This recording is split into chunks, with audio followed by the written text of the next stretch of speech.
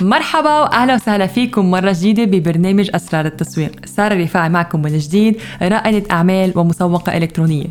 موضوع اليوم هو عن كيفية تحديد اختصاصكم بمجال عملكم وكيف هيدا الشيء حيساعد نمو عملكم. طبعا حشارككم هيدا الشيء من ناحية خبرتي الشخصية يلي من وقت ما بدأت أو دخلت إلى مجال التسويق الإلكتروني لحد اليوم كيف الموضوع تغير وتطور معي لحتى قدرت ركز على غصن من أغصان التسويق الإلكتروني. طبعا المجال التسويق الإلكتروني هو جدا واسع وفيه مختلف الأغصان والأجزاء، فبالتالي أخذني الوقت لحتى أبني الخبرة بكل شيء لحتى أعرف وين بدي ركز مع الزبون اللي أنا بدي إياه، لحتى أعرف وين رح كون مختصة، حتى الشخص لما بده يتذكر اسم سارة يعرف بأي مجال هي بالتحديد تشتغل بالتسويق الإلكتروني. وهذا الشيء بينطبق على مختلف الخدمات مش بس بالتسويق. يعني مثلا هلأ إذا أنا بقولكم أنا بمجال البزنس، طيب بالبزنس في مختلف النقاط والأفكار والأغصان الكبيرة. أنا شو بالتحديد بالبزنس جدا واسع. إذا بالكم أنا بمجال الصحة، مجال الصحة كمان جدا شيء كبير، بس شو بالتحديد مجال الصحة يعني شو بعمل. فاليوم رح نتعلم كيف انتو فيكن تكونوا عم تختاروا غصن من أغصان الشجرة اللي هي يعتبروا الشجرة هو المجال تبعكم، بقلب أغصان اللي بتطلع وراء الشجر. انتو عم تختاروا الغصن لتطلعوا وراء الشجر. تمام؟ هيدا بتمنى يكون الرسمة كانت ببالكم سهل شوي لنعرف كيف نحن رايحين بالطريق. خلينا ناخد مثل لسهلكم الفكرة بعد أكتر. لناخد مثل صالون يلي هو صالون تجميل. عادة بيقدموا الخدمات المختلفة، إن كان من ميك اب، إن كان من شعر، ضفير، عناية بالبشرة، المساج، كل هدول الأمور. طبعا هيدول اللي أنا هلأ ذكرتهم هن خدمات مختلفة موجودين بصالون تجميل.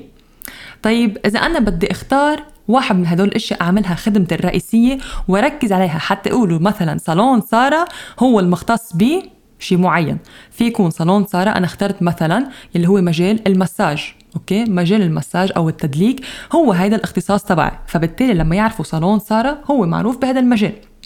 طيب هل هو التدليك للكل؟ هل مثلا النساء والرجال فيهم يلجأوا لهالصالون ام بس للنساء؟ انا حددته بس للنساء، هيدا مثلا عم بعطيكم اياه. طيب هلأ حددنا الفكرة أكتر، هو صح صالون بس مش أي صالون تجميل بيعطي هيدي الخدمة. أوكي، بس هالخدمة هلأ مين ما كان في يجي؟ لا، الخدمة أكتر هي للنساء. طيب حتى فيني بعد حدد أكتر للنساء، بس أي نساء؟ مثلا النساء يلي يمكن نوع المساج مختلف للأشخاص، أو النساء يلي بتشتغل بمكتب، أو للأمهات، أي نوع مساج. فهيدا الشيء يلي بيساعدني بعد أكتر كون مختصة. هلا رح تسألوا حالكم انه سارة شو عم تحكي، انه هيدا كتير مدقق او كتير دقيق، انه مين له خلق او ليش هالقد يعني بدي دقق بالبزنس وليش بدي اعمل هيدا الشيء؟ مش بكون عم بقلل من الزباين، انه ما رح يجيني زباين كتير، بينما اذا عندي صالون تجميل عندي كل هالخدمات حيكون في عندي ناس اكتر، مصاري اكتر، بزنس اكتر، وانشير اكتر. طيب خلينا ننظر للامور من هاي الناحية. انتو شخص حاليا عم تبدوا عملكم او عندكم عملكم، بس في كمية محددة من المصاري، منا كمية مفتوحة أو ما عندكم الميزانية المفتوحة لا تصرفوا على التسويق. إذا فكروا فيها، إذا أنا عندي هالميزانية المحدودة أوكي وبدي أسوق لعملي، إذا كان تسويقي أو الفكرة كان جدا عامة أو واسعة، هيدا الشيء رح يخليني أنه أصرف المصاري على التسويق، أو حتى أنه على أساس عم وزع أو كبر رسالتي لحتى أنشرها للعالم، بس رسالتي ضعيفة منا قوية، يعني عم بتكون مثل أي صالون تجميل موجود بالسوق، ما في شيء بيميزني، مثل أي صالون تجميل تاني. عم بحط مصاري على أنه دعايات وصور وكل هدول المواضيع، بس عم بصرف كتير وما عم بقدر استفيد من المصاري اللي عم بصرفها. الهدف من التسويق هو لحتى خلي الزبون لما يشوف الإعلان تبعي، أو لحتى يسمع الإعلان تبعي، أو يشوف أي شيء أنا عم بعمله إعلان أو محتوى، يقول هيدا لإلي فعلا، هالخدمة أنا بحاجة لها. هيدا هو الهدف. الهدف مش أنه عندي ميزانية مفتوحة خلينا نحط تسويق ويلا منوزع دعايات ومنصرف مصاري لحتى نجذب أكتر فيها ناس ونكون عم نظهر قدام الناس. لا، الهدف أنه خلي الشخص اللي أنا حددته من عندي، لما أنا حددت اختصاصي، لحتى أظهر أمام الشخص اللي أنا بدي إياه المناسب، لحتى يقول هيدا الصالون التجميل لإلي. خلينا ناخد مثل تاني. مصورين مجال التصوير.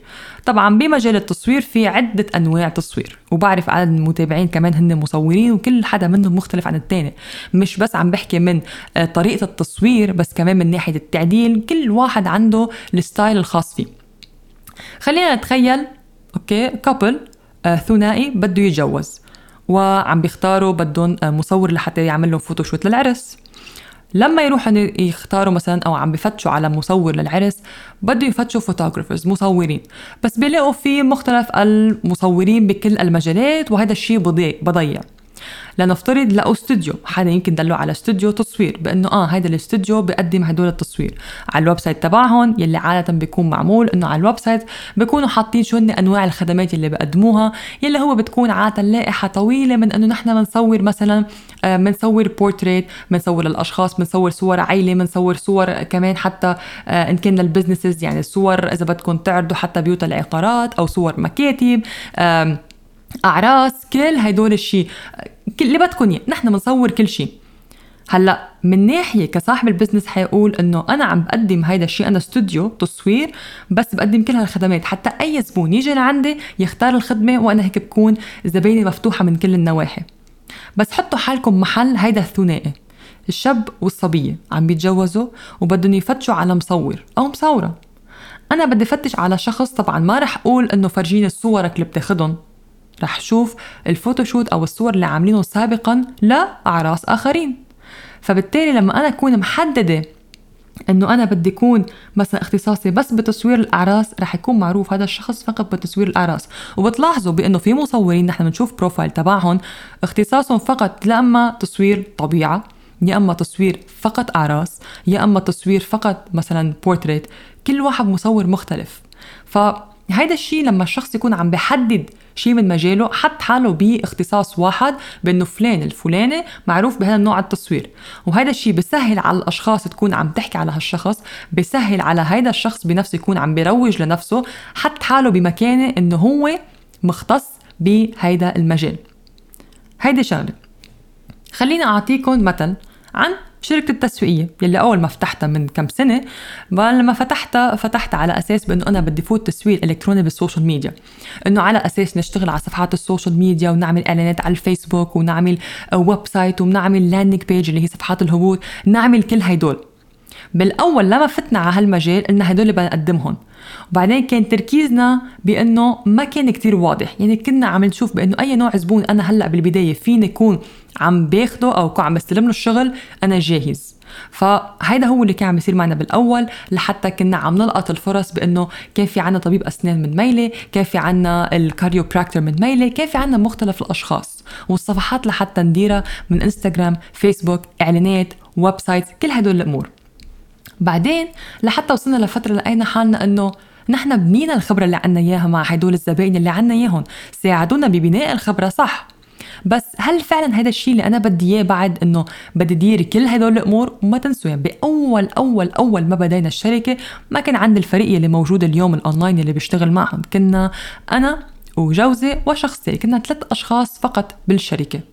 لحتى بعدين طورنا لما عرفنا وحددنا أكتر أنا بالشركة شو بقدم، أي خدمة، حتى لما وظف ناس بدي أقول لهم هن شو شغلتهم، لحتى لما يجوا على الانترفيو على المقابلة أو لما يجوا يشتغلوا معي بدي أوضح لهم أنا شركتي أي خدمة بتقدم، لحتى يعرفوا كيف بدهم يشتغلوا معي، على أي أساس، شو الهدف من البزنس تبعي، لحتى يكون عنا نفس الصورة أو نفس الخريطة أو نفس الطريق نحن ماشيين مع بعض.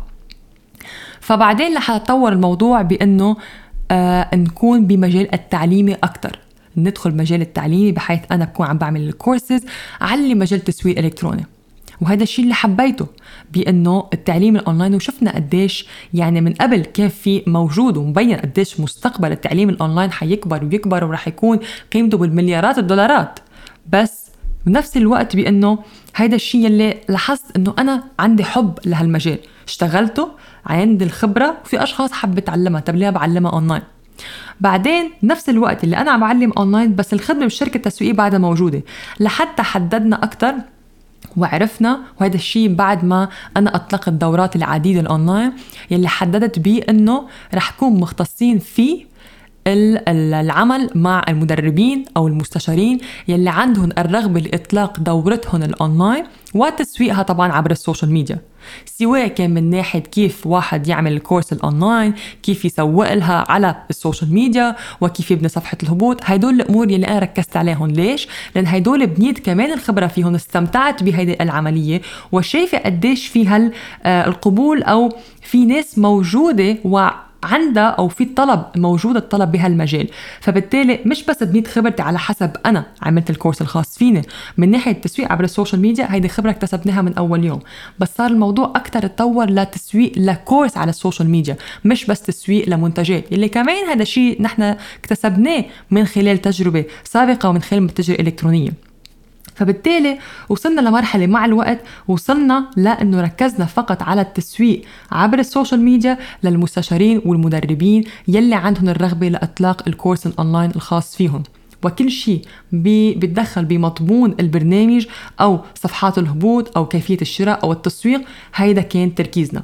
هذا الموضوع طبعا ما اجى بليله وضحاها بانه اول شهر انا اطلقت الشركه. هذا الشيء صار على المدى السنين. احسبوا من 2018 لليوم ونحن في دايما خريطه عم نرسمها وعم نشوف لوين اخذ خطواتنا، لوين ماشي الخريطه، وشو يلي نحن لاحظنا بالسوق، وين في طلب، وين اللي انا فيني ساعد، وين المشكله اللي فيني حلها.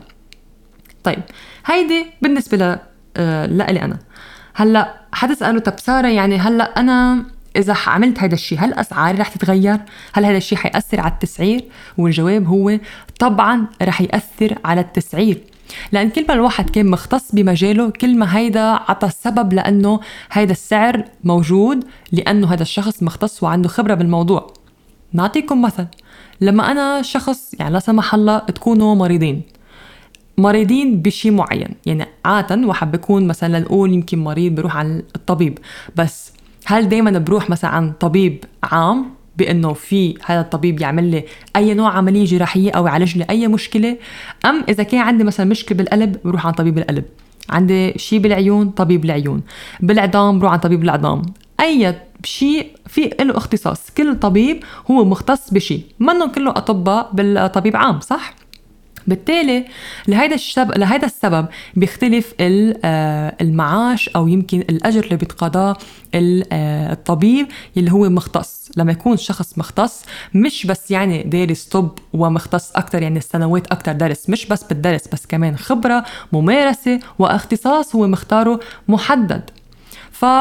فكروا فيها بهالطريقة. نفس الشيء بالخدمات اللي انتوا بتقدموها، لما انتوا تحطوا حالكم مختصين بمجال معين هيدا الشيء صح، لأنه انتوا خبرة صح رح يزيد من نسبة الأسعار.